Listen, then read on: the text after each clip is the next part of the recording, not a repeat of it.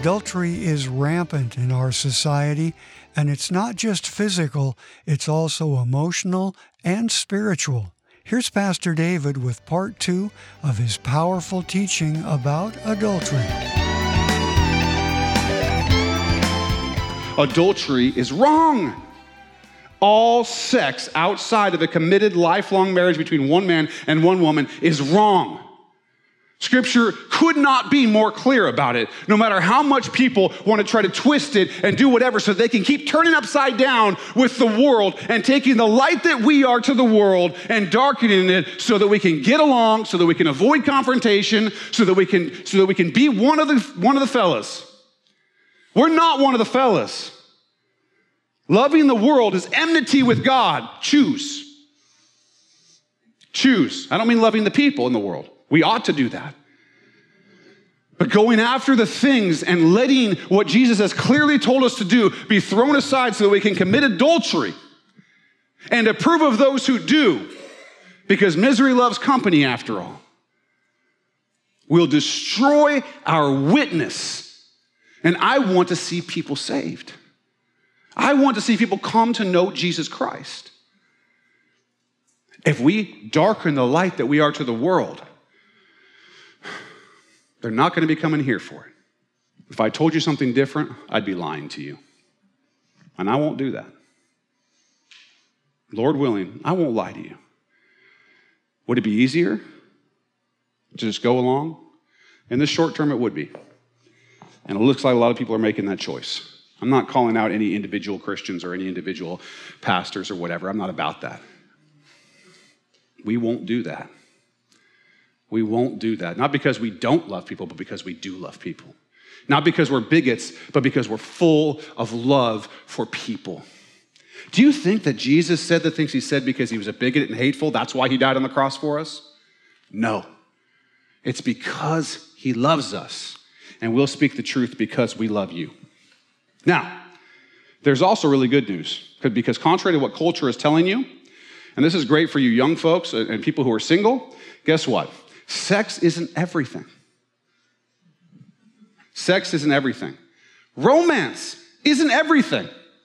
Kissing in the rain, running in slow motion to one another is not everything. Marriage isn't everything. If it becomes everything, it's gotten in the wrong spot. You can actually, I know this is crazy, you can actually be happy, blessed, peaceful, and joyful without thinking about sex all the time. We need to take the commands of Jesus Christ seriously. There's a lot more to life than sex. Jesus is being very serious here. Adultery begins in the heart, and we need to guard our hearts. Do not destroy your spouse. Do not destroy your future spouse. Do not destroy yourself through adultery. Don't do it. Since we're talking about marriage for a second, I want to talk about a way we use the word marriage, especially a way we use the word marriage when things aren't going well, when things are going bad. People say things to me because I'm a pastor. People come up to me when they're having issues with their marriage. I'm having issues with my marriage, they'll say. They say things like, my marriage is cold. My marriage is tedious. My marriage is not exciting enough.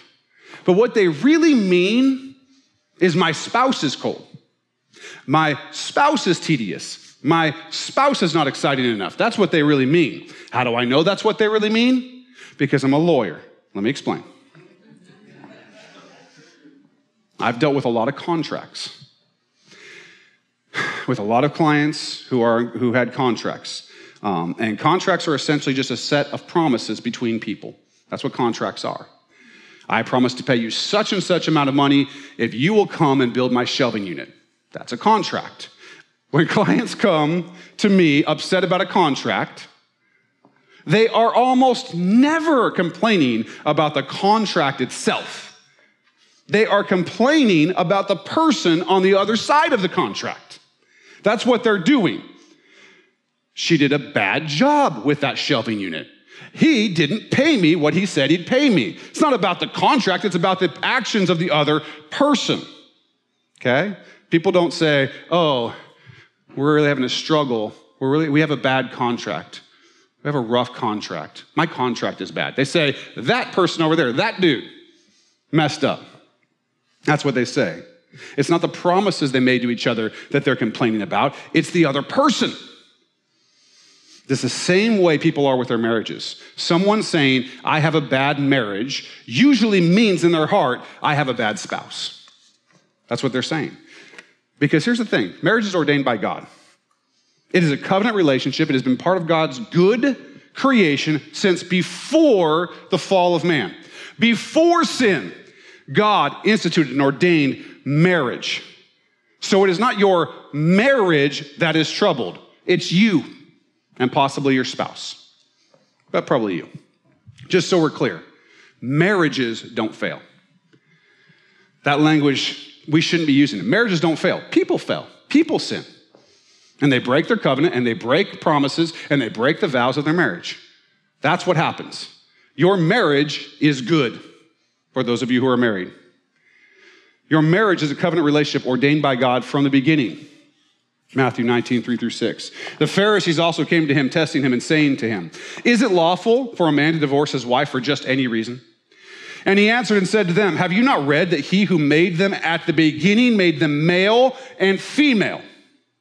And said, for this reason a man shall leave his father and mother and be joined to his wife, and the two shall become one flesh. So then they are no longer two, but one flesh. Therefore what God has joined together, let man not separate. So it is not your marriage that is troubled. It's you and your spouse that are troubled. It is you and your spouse who are not loving and honoring and cherishing each other.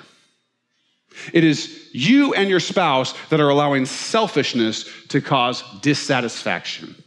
It is you and your spouse who are choosing work over one another. It is you and your spouse who are choosing alcohol over one another, or shopping over one another, or eating over one another, or sleep over one another, or video games, young men, over one another, or your children over one another, or adultery over one another. Now, why is it important to me that we change our language about marriage? Because when we say our marriage has problems or our marriage isn't working out, we're missing the real point. We have sin.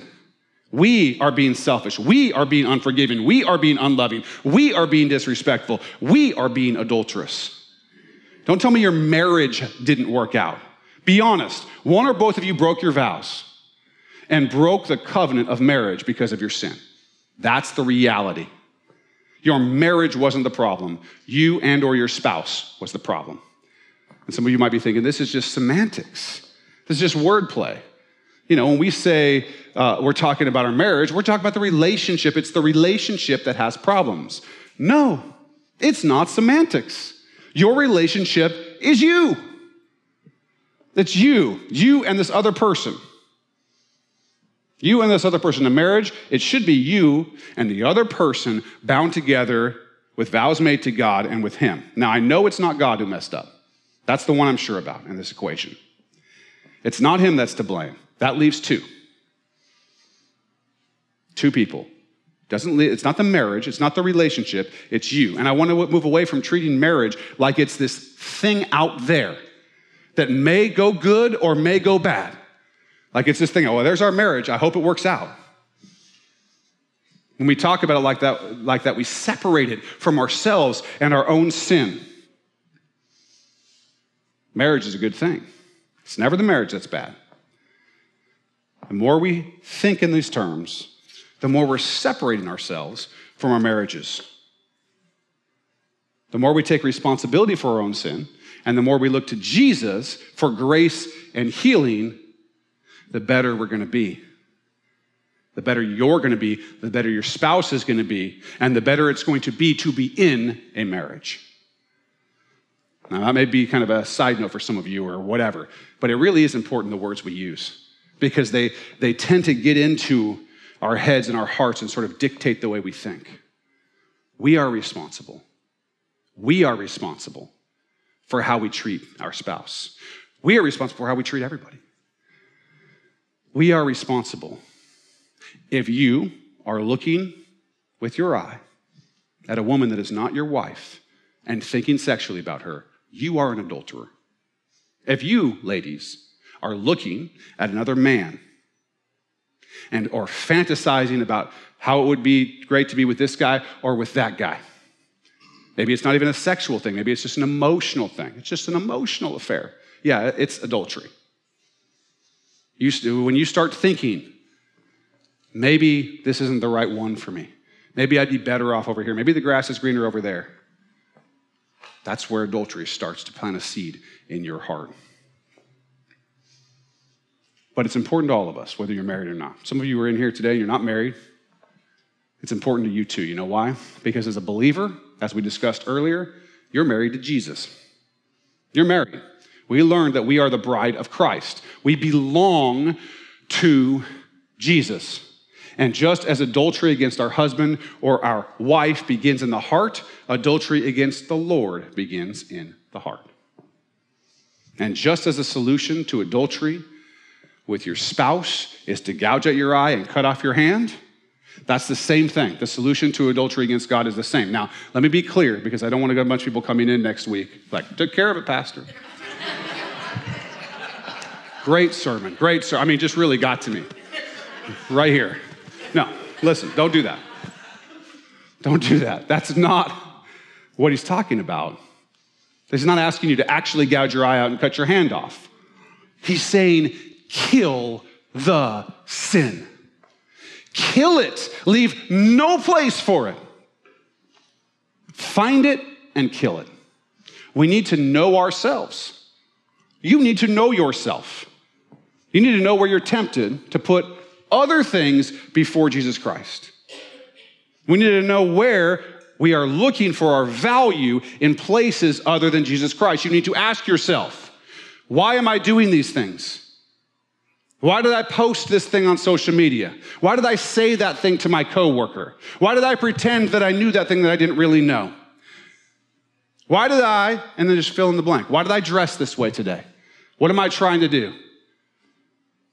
Am I trying to gain something from other people because I don't feel valuable enough in myself because I'm not getting my value from Jesus Christ? Is that what I'm doing? Because that's adultery. If your spouse goes out dressed provocatively, male or female, and goes out and it's very clear that what they're looking for is the looks and attentions of people from the opposite sex, you would not think that that person was being faithful to you. If you will not find your value and your affection and your love in Christ first and foremost, you are not being faithful to him. It's adultery. Why do you think adultery against your spouse happens? Because we start looking for that greener grass, like I said. We begin to get dissatisfied and all hell breaks loose, literally. The same thing can happen with you and God. Same thing. You can begin to become dissatisfied with your life. You can begin to feel that you are not hearing from God or you're not feeling it. You can begin to desire things that are outside the commands of Jesus Christ. You can begin to wander, and that wandering starts in your heart. And before you know it, you're cheating on the Lord. What a disgusting thing that we do to commit adultery against the one that saved us. There's only one that we can truly trust completely, Jesus Christ. There's only one who was completely innocent and yet gave his life for us, Jesus Christ. There's only one who fixed our brokenness and loved us and died for us while we were yet sinners, Jesus Christ. And yet we wander. And yet we seek approval from people when Jesus is both telling us and proving to us through his cross and the empty tomb that he loves us completely, unconditionally, and unstoppably. He loves us. Jesus loves us. He forgives us. And yet we wander. Guard your heart. Guard your hearts. Why do we do these things? Let me tell you. Because we let fears creep in. This is for somebody today, I'm sure. For me first, and then for some of you. We have fears that we will not feel loved enough.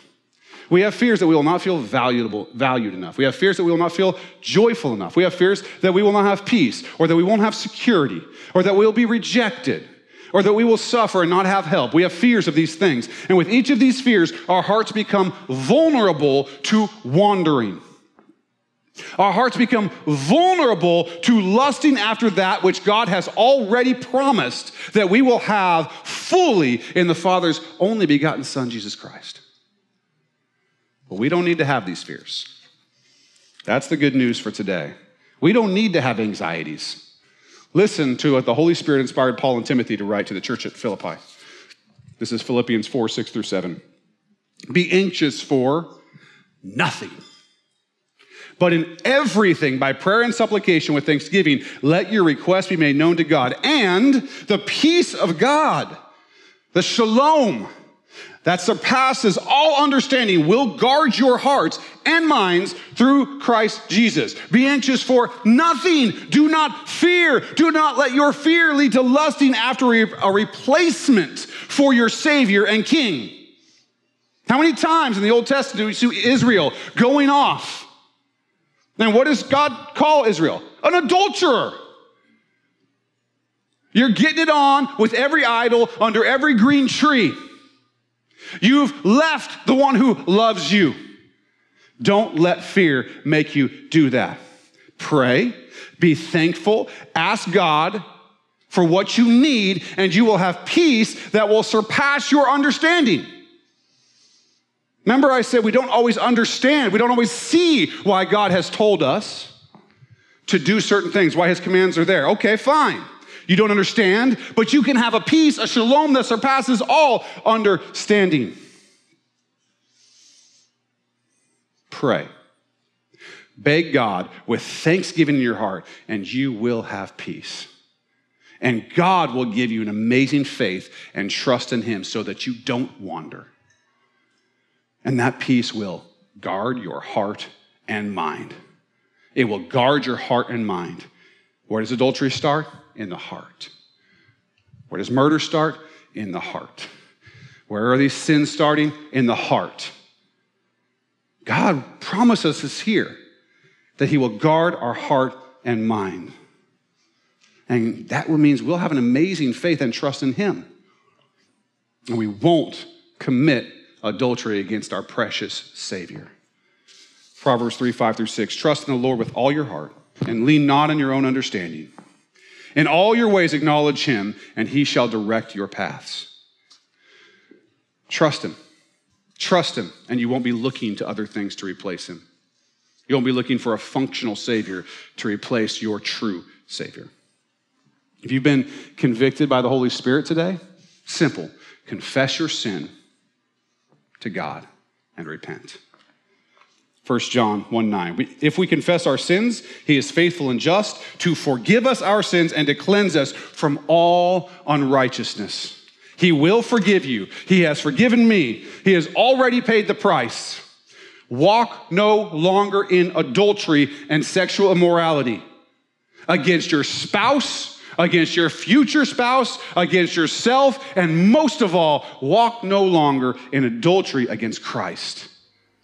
Be forgiven, be cleansed, and have God create a clean heart and renew a right spirit in you. There really is peace, hope, and forgiveness in Christ. And not just for adultery, for everything and anything that gets in the way of the relationship with God that we were created for. And if you need that in your own life, we'd love to help. We don't want your money or anything else. We want you to know the joy of life in Jesus. Call us at 360-885-9000. Everything can change. 360-885-9000. Glad to have you with us today, and I hope you'll check out the next episode for more with Pastor David Robinson here on Contemplate.